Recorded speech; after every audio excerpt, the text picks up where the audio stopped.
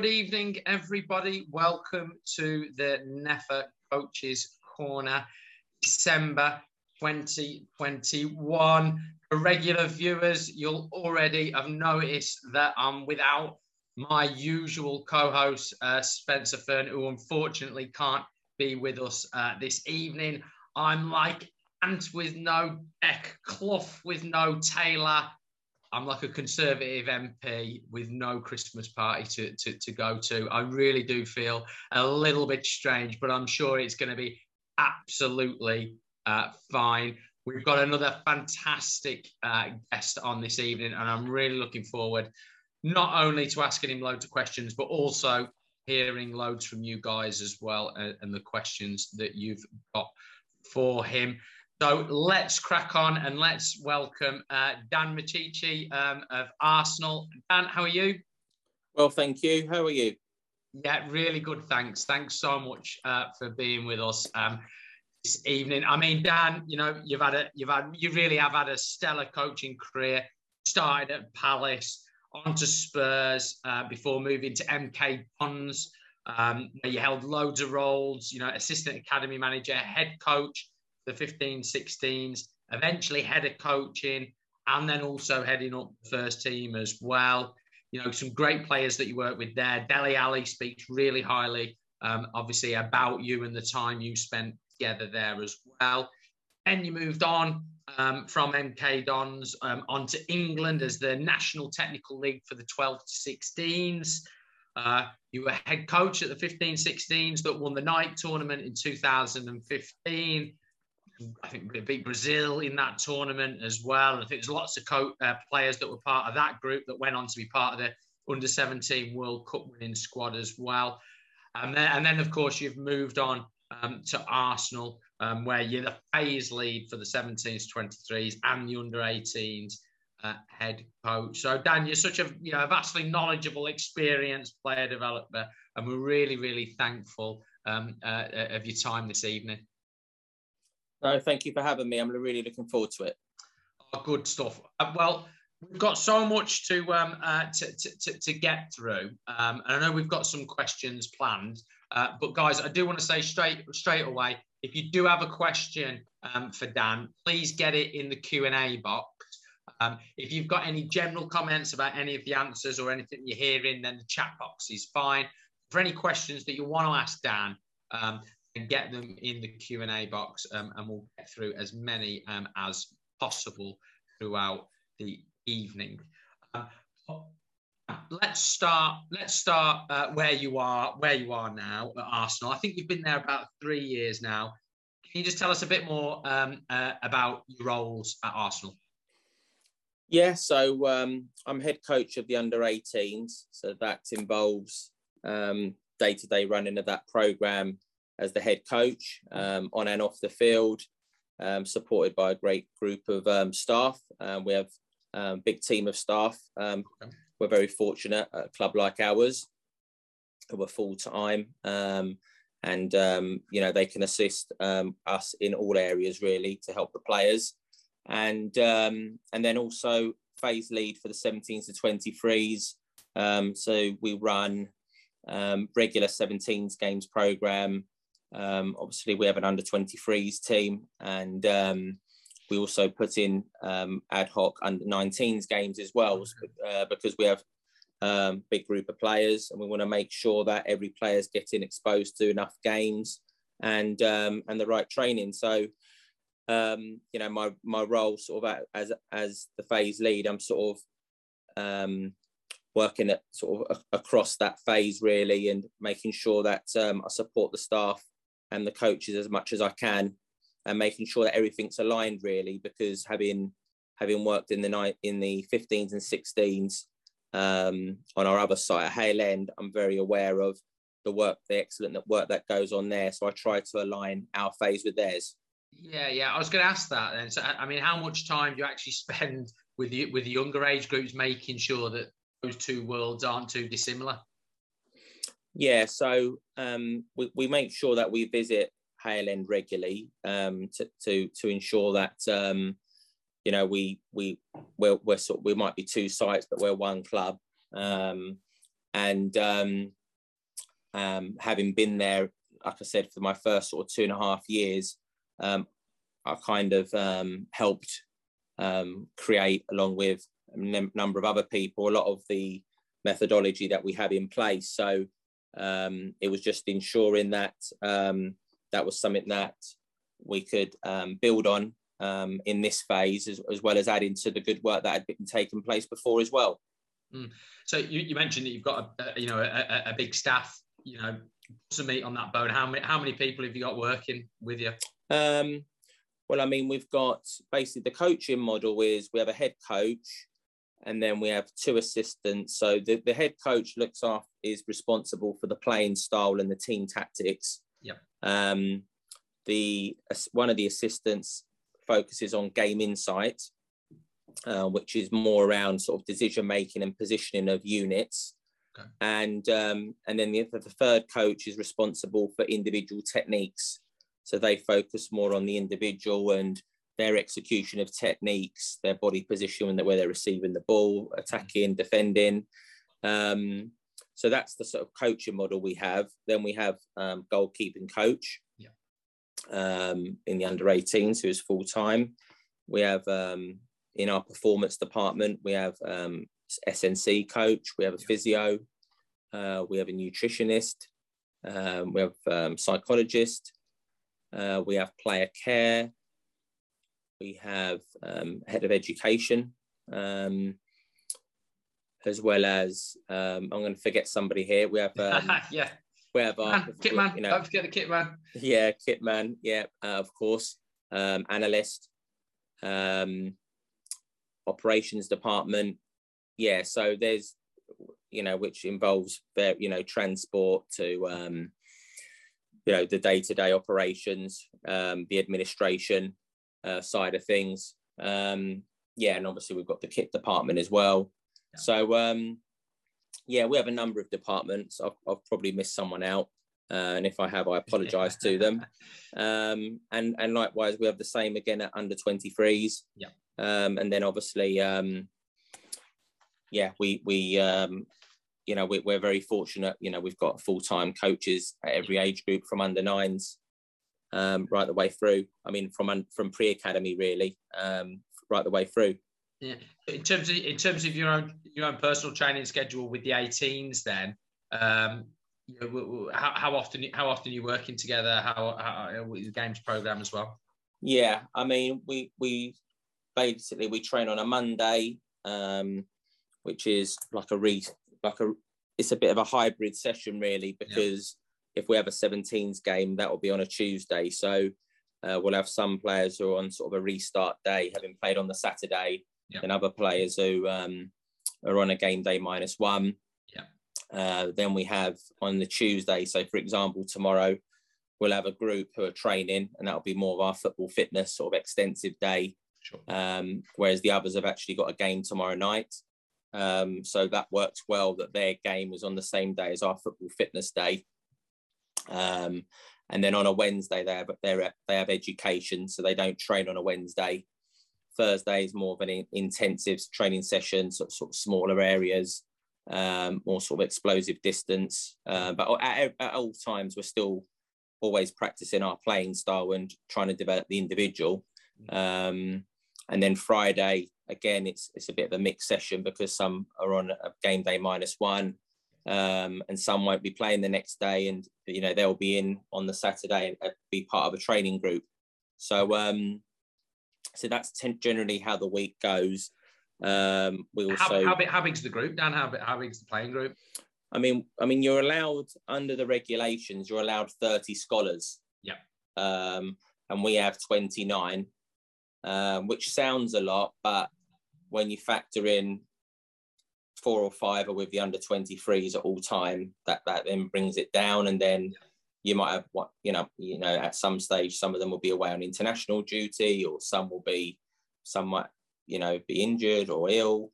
But the high number, definitely has its benefits in terms of you're giving more opportunity to young people, and also it helps with your training sessions as well. and hopefully that competitiveness that they can sort of drive each other. Absolutely. Well, speaking of young people, Arsenal have had a pretty good time of it over the past couple of seasons with some unbelievable talents. Obviously, you know, the ones that have obviously got the headlines are your Saka, Smith Rowe as well. But I know there's other players in the academy. Tino is it as well, who are really, really well regarded. That's probably come after a bit of a break, really, of Arsenal producing players for the first team.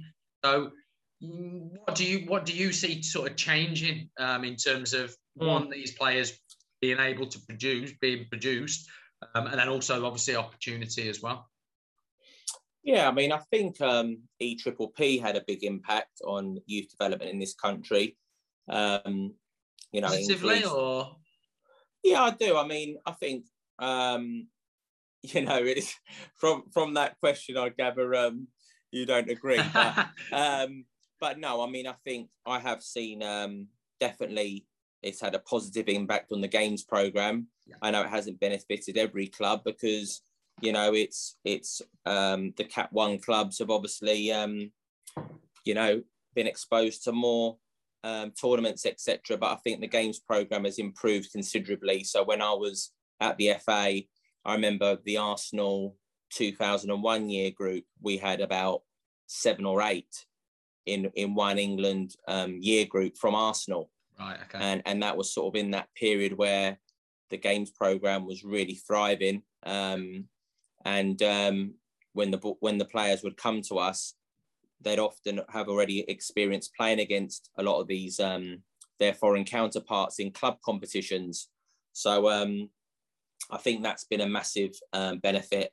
Obviously, being at a club like Arsenal as well, you get invited to some top tournaments. The under-18s, the year before I got this role, they went to Bali. You know, when I speak to one of my colleagues, Ken Gillard, about that tournament, he says good things about it. It was with teams like Real Madrid, etc. And, you know, and then you factor in as well the experience you actually get culturally as well. So they're not just developing as players, but they're also developing as people. Yeah.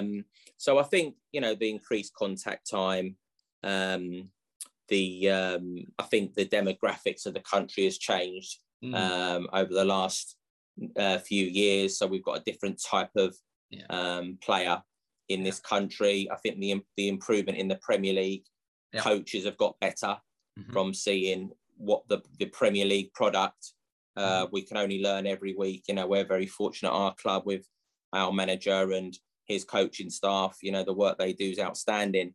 And then obviously it filters through to yourselves within the club. But then obviously you put the TV on and analysis has really developed on Sky, etc., and BT Sport, as well as, you know, the managers in the Premier League and playing different systems and different solutions for playing out of a press, etc. Can only that helps coaches improve, and then if coaches are improving, so are clubs. I'm struggling to get past this tournament in Bali, to be honest. I think that's one we all need to get to, isn't it? Yeah, I wouldn't mind going myself. No, that sounds absolutely incredible, fantastic. Yeah, I mean, obviously, you know, those two guys, Saka, Smith Rowe. Who's the next one, and who's the next one that's there that you really feel has developed enough to be the real shout?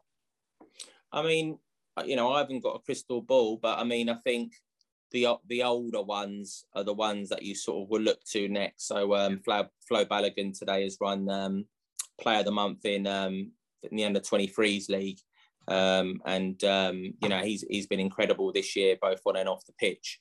And, you know, obviously he's had some first team exposure as well. He's in the England Under-21 setup.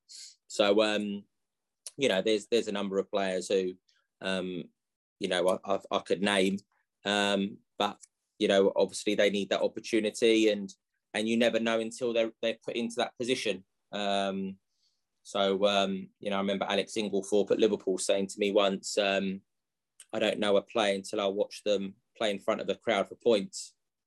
So it's really very difficult to tell. What you do know is that they've got the potential, and as long as they keep working hard every day, and they have that obsession with improving every day, then they've got a fantastic opportunity. So this, you talk about this obsession with improving. Is that the kind of rock of the values and the culture within the academy? I mean, it's one of them. I mean, our academy manager, again, we're very fortunate to have someone like him who's won the World Cup. So he's been there, done it. He's very big on having a champion mentality, that drive to improve, that drive to challenge, being accountable every day for yourself, about us creating a caring and challenging environment for the players and getting that balance between the two. We want lifelong learners. We want players who really value their education, but they also value being students of the game. There is a lot of expectation on them, but we think that is the only way to succeed. I mean, there is a presumption, isn't there, that players who are scholars at Arsenal are not only sort of elite athletes, but they would also have that attitude towards learning. Those values within that culture naturally to all the players, or? No, I mean, I think they're all very different, and you never get the perfect player. They don't tick every single box. Our job is to try and get them to tick as many boxes as possible, whilst maintaining their individuality and developing what their strengths are, and recognizing that they're all different and they respond to things in different ways. But your culture doesn't function if it's one rule for one and one rule for another. So we're very big on creating boundaries, and but also an enjoyable environment as well. So as they say, the one thing people hate more than rules is no rules. So you have to have something in place, otherwise the thing just collapses and doesn't function. So how does that manifest itself then within the academy? I mean, I can imagine Per Mertesacker rocking up on day one, reading the Riot Act is probably enough for most of them. Give us an example of some of these boundaries that do exist. Yeah, I mean, it can be anything from punctuality, for example. If if you're late for a meeting, whether you're a player or a member of staff, the door gets closed. When the meeting starts, you don't wait for people who are late. And if and if they don't communicate why they were late, then that's something which you'll sort of hold them accountable for, because the very least we can do is communicate with each other. So things like, our values are discipline, humility, and respect. So, things like leaving the opposition changing room tidy, for example, which I know is quite sort of standard now practice for most people, but it's not something which is just a given. When we go to a hotel for a sort of a sustained period of time, if we're away for a tournament or something, we'll ask to be given the tray so we can put our own plates away, so people aren't taking our plates for us. So we try and put things in place which remind people and keep our feet on the ground, because it's very easy to get carried away when you're in professional sport. In terms of sort of respecting each other, so and being disciplined. So meeting deadlines. If we do a review of a game, for example, we have a player tracker, which is on like a red, amber, green system. And, if you complete that on time, you get a green. If you're late, you get an amber. And if you don't do it at all, you get a red. And they all get to see that. Do the whole group see that? Or? Yes. Okay. Yeah, and it's not a sort of name and shame or anything like that. What you're doing is you're actually celebrating the ones who have done it, and in the main, they're very good. Yeah. And what you try and educate them on is, we're asking you to do this so because we're really interested in your thoughts about the games. Yeah. But also to help you with that lifelong learner pillar. And it's also teaching them about being responsible for themselves as well. So we've got a number of things which we do, player leadership groups, anything from a lot of it is to do with they've got a busy schedule, and they've got to be able to get themselves to different place on time. We're very fortunate that we have our own app with our schedule on, and if they ever ask me what the schedule is, I'll tell them, I'll just divert them to the app and just say it's on the app.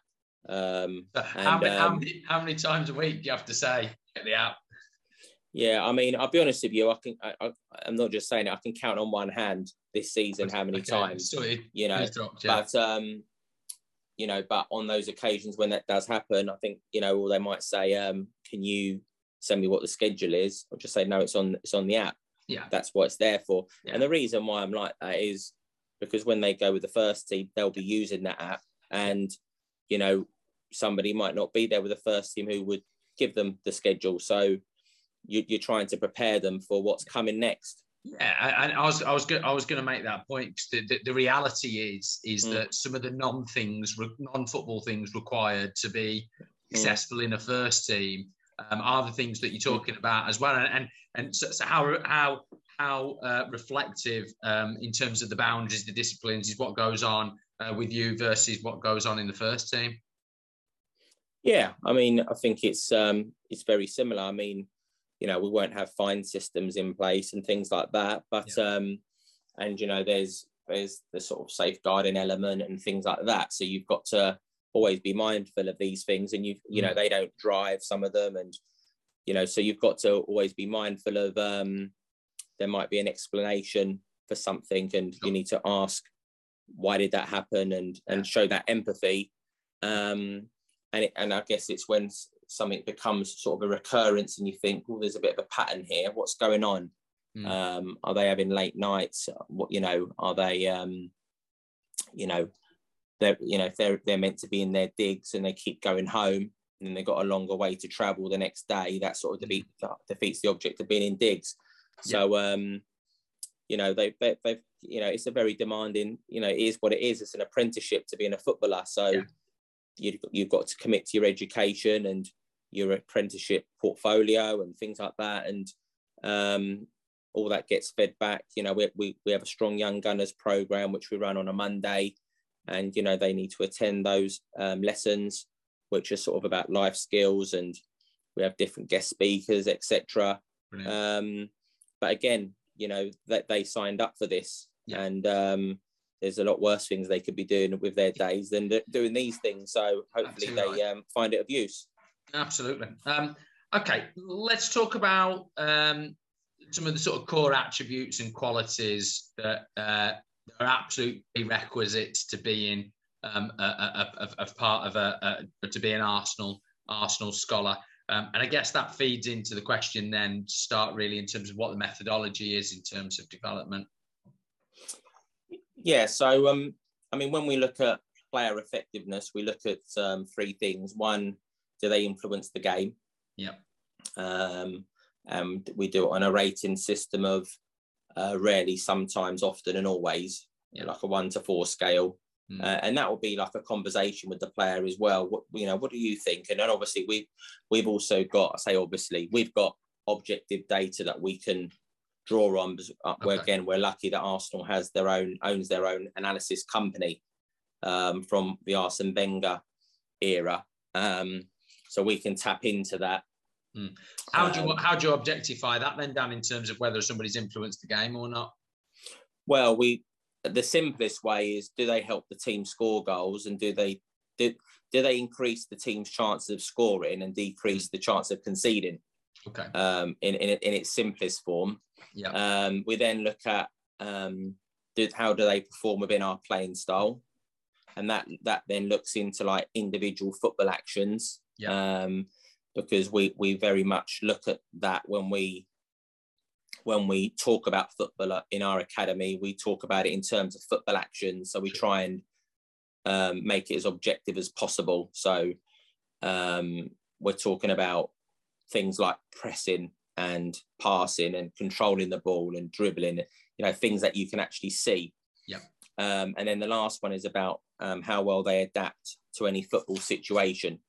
So playing away from home against whoever on a Tuesday night, compared to playing against so-and-so's formation change, and us changing formation. So we look at those things for player effectiveness, as well as sort of position-specific attributes. And, our playing style is very demanding on them, because, we pride ourselves on being possession-based. And, teams make it very hard for us every game to play our way. So, and we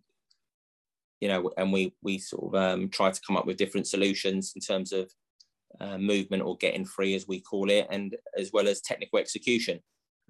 If you were looking at a player, I'm sure you're making decisions on your 16s at the moment. I'm sure you're looking at other players, from all over the country, and for your next scholar squad for next year. Are the attributes required position specific, or are there some general ones as well? Yeah, I mean, like I said, we look at those football actions, which we then break down into position specific as well. And also we look across the pillars, in terms of, are they a lifelong learner? Do they have a champion mentality? And what are those behaviours that we're looking for? Are they an efficient mover as well? So we look at it like the FA sort of 4-corner model, but just, sort of dressed up in a different way, I guess. But then we try and break that down. And like I said, they're not going to tick every box, but there needs to be a certain level that you're sort of aiming for, particularly at a club like this, where, ultimately you are trying to get into a Premier League club. Yeah, absolutely. Post-Brexit, there's obviously been some fundamental changes of, academies not being able to sign any under-18 players now. You still have some international players in the academy system from pre-Brexit, and then obviously, has that changed the thinking? That's obviously changed the thinking moving forward as well. Yeah, we do. Yeah, I mean, we've got an excellent talent ID department headed up by Lee Heron, who's very experienced in youth player development. So yeah, we have we have a number of foreign boys. I mean, we had one of our under-18s, who's a second-year scholar, made his senior debut for Mexico last week. Wow. We're very proud of him. So yeah, we're very at a club like this, you are always looking worldwide. And obviously, when the rules change, you then adapt your strategy. Look, to get a scholar at Arsenal, you need to be a very, very, very good player. But obviously, those, they won't, as you say, they won't have ticked all the boxes. So, how do you go about developing the individual? I mean, you mentioned earlier in terms about the head coach and then the 2 assistant coaches taking on individual roles as well. But is there a plan in place to develop the individual? Yeah, I mean, for example, we do 4 player reviews a year. So we sit with them individually on a regular basis. With those assistant coaches, we have a player tracker again for that. So if you were the game insight coach, you might have this week watched our centre half, and then you will feed back to that person the following week on their performance in terms of game insight, showing them clips, etc., and have that conversation. The individual techniques coach might have watched one of our midfield players in terms of individual techniques, and then coupled with that, I do the team tactics review, which you know, I try to go into a lot of detail, and or, you know, whether you're talking about whoever you're referring to in that review, because we ask them to review that in detail, that information they've been presented. Hopefully that's them then developing their tactical understanding.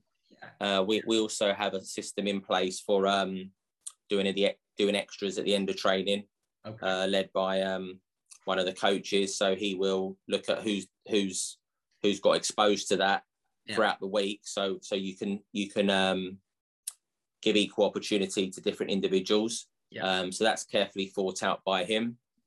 And like I said, the playing style is very demanding on each individual, regardless of what position you play. You might be the goalkeeper, or you might be the centre forward. You know, the way we play requires a high level of technical expertise. We know there's going to be mistakes. We know it's going to result in losing games at times, but we also know the rewards are extremely high. So, and like I said, we've got a very comprehensive analysis program in place as well. So you touched on game understanding there as well.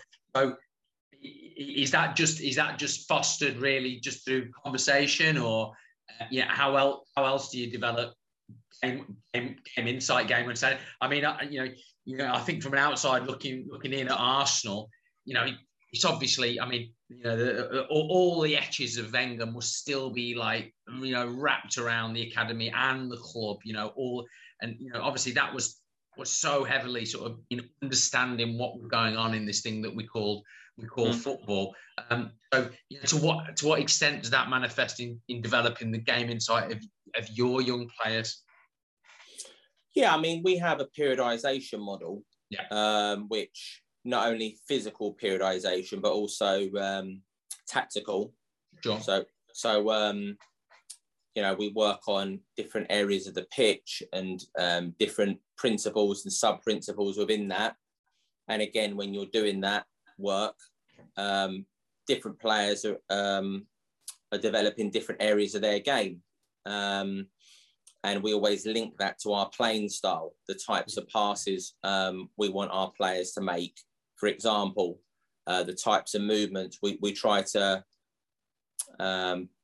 be quite innovative with how we play.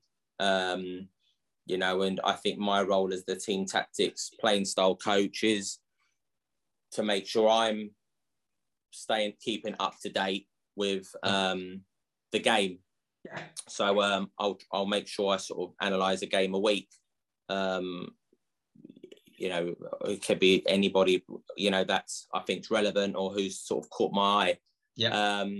And like I said, we have each day is a different type of training session, and then we've got different types of exercises as well, which then develop the players in different ways. But we always try to do everything with a ball. We always try to do everything. So when we do, for example, change of direction, we'll do change of direction linked to mid-block pressing, for example. It won't be sprinting to a cone and back. It will be off a stimulus, off pitch geography, off positioning of certain individuals. So you're creating those football references all the time. Sure. And how do you benchmark whether that's been absorbed in the knowledge, just in the test of the game, or? I mean, I think you see it there and then in terms of, what you're looking for as a coach. And players will be honest with you in terms of, or a lot of players will, in terms of if they can make the links, you ask certain questions and then you look for the transfer into different exercises that you do.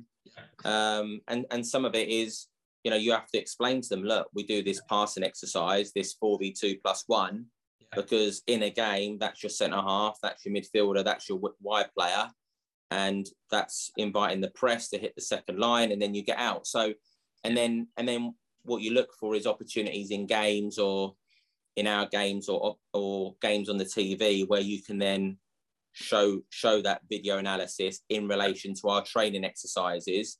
And then once players start to get success with that, then you get more buy-in because, they start to trust what you're telling them more. You obviously worked with Daly at MK Dons. Was he consciously competent, or was he unconsciously competent of the things that he was doing at that club? Yeah, no, I think he was. I've got to be careful how much I talk about him based on who I work for now. But no, he was. What I would say about him was he was somebody who didn't want a lot of question and answer. He wanted to just play. Yeah. So he was the type when people say, make sure you do a lot of Q&A and things like that. For some players, yes, but for others, others don't want that. Others just want to be told in the shortest space of time, what is it you want from me and why?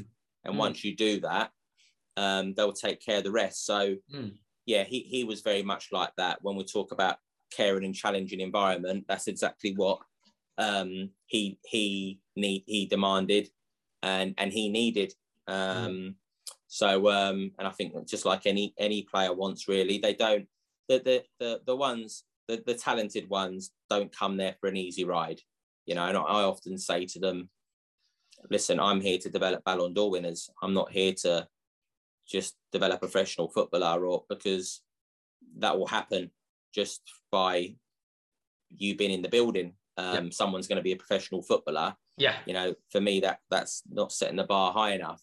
Can we develop a Ballon d'Or winner? Yeah. Because that's the highest you can achieve as a coach. Absolutely. Whether it's realistic or not, whether it will happen or not, that's not the point. The point is that you are raising the bar, and you're demanding excellence every single day. Really interesting. Right, just one more from me before we get to the break where you can ask a question, and then in the second half, guys, I can already see some questions in there, which is great, and we'll start to get through those and more. So, how would you define your methodology then in terms of developing players? And a second part to that question, how much has that changed since you've been at Arsenal? In terms of developing players, I've always felt that your playing style, your vision of football always sits at the top, because when you have a certain vision of how to play, that then drives everything you do, how you train. Makes sense. What you speak about, what you praise, what you critique, and what you demand of players in all areas of the pitch. So I always think that shouldn't be underestimated, how you play, and the impact that's going to have on the players. And I don't think there's a right or wrong way, by the way, to do it. It's just your way. Most people who come up against my teams, I would like to think, would say, yeah, there's an identity to how his teams play, whether it's good or not, and whether it results in positive or negative outcomes. That's sometimes not the point. It's just being sort of standing for something.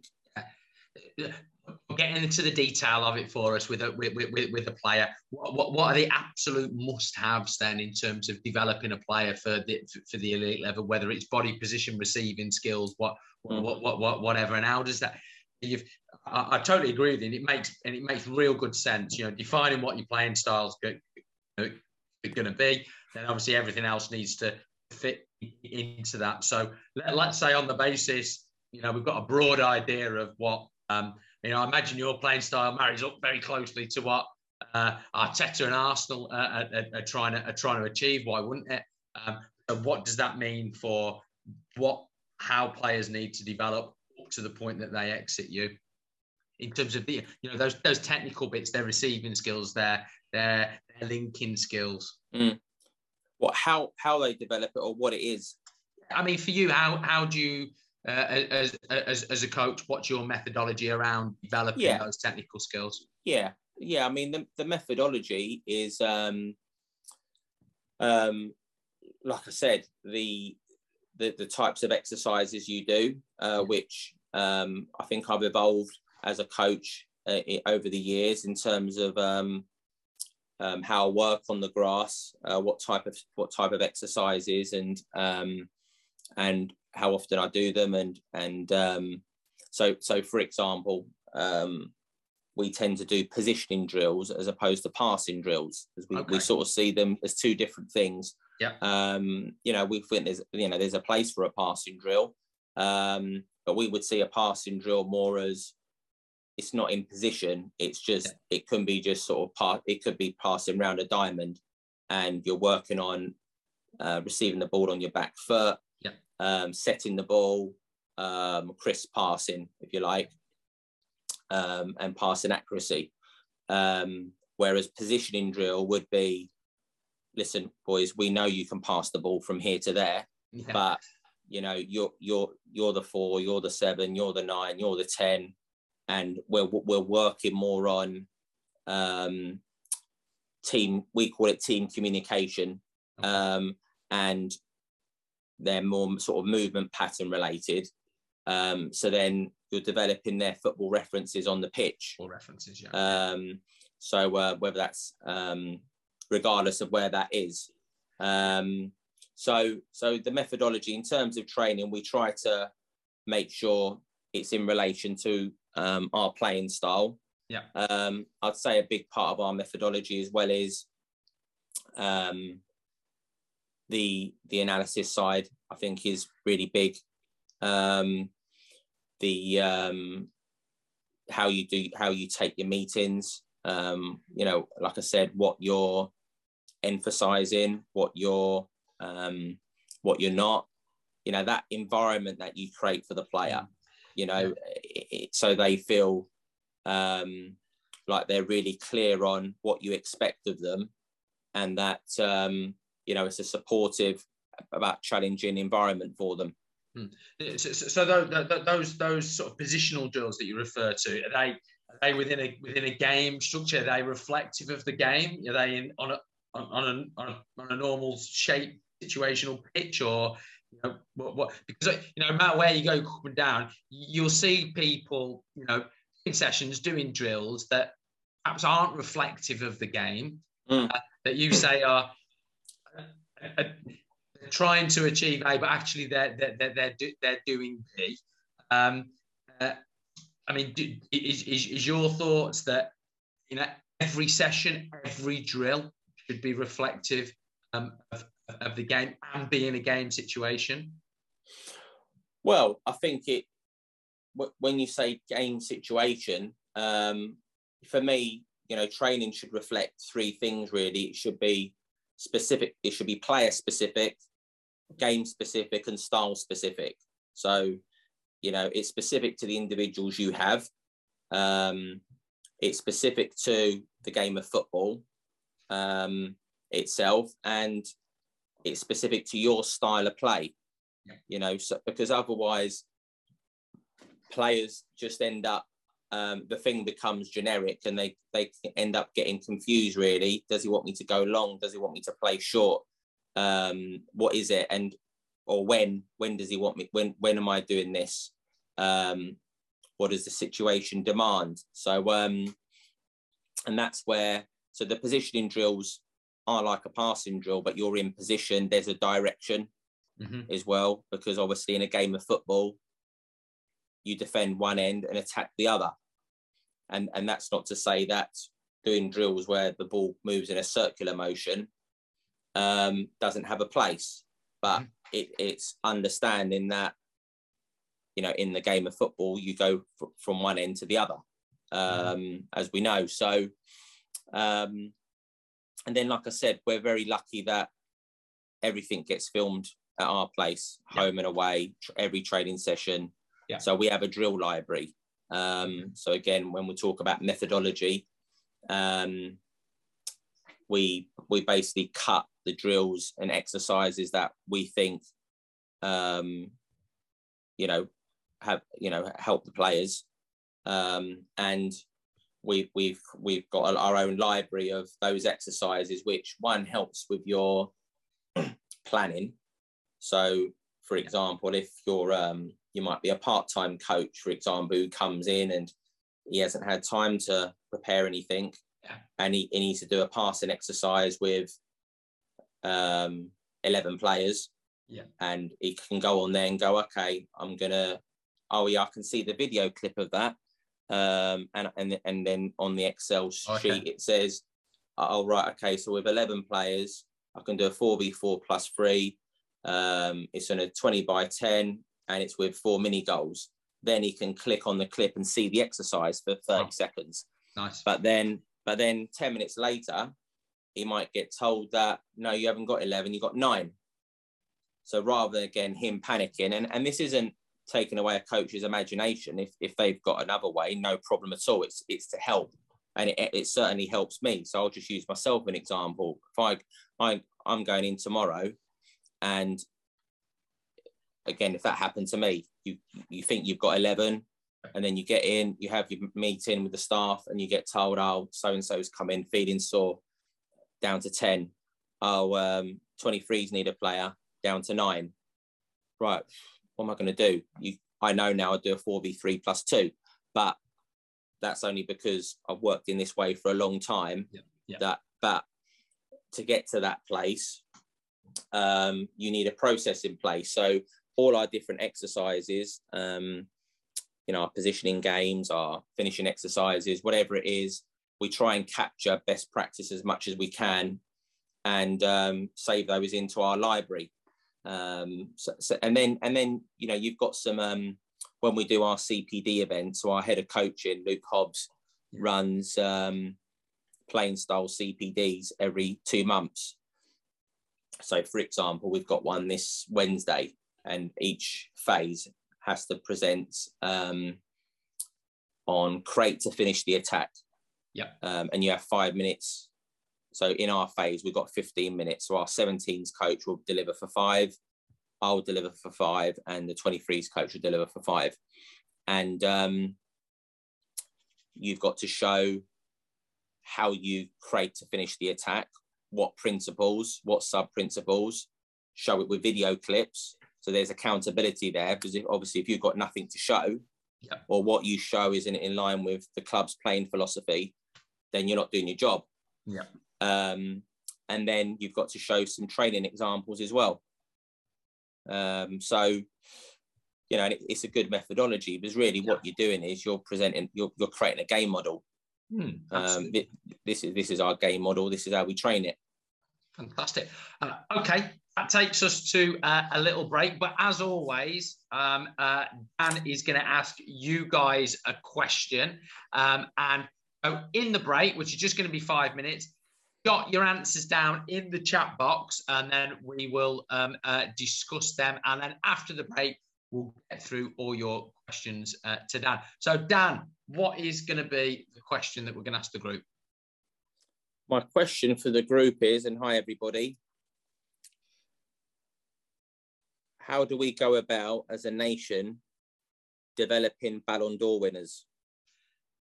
Wow, good question. Okay, so how do we go about, as a nation, developing Ballon d'Or winners? We're going to have a 5-minute comfort break. We'll see you then, hopefully with some excellent answers. So we'll see you in 5 minutes' time.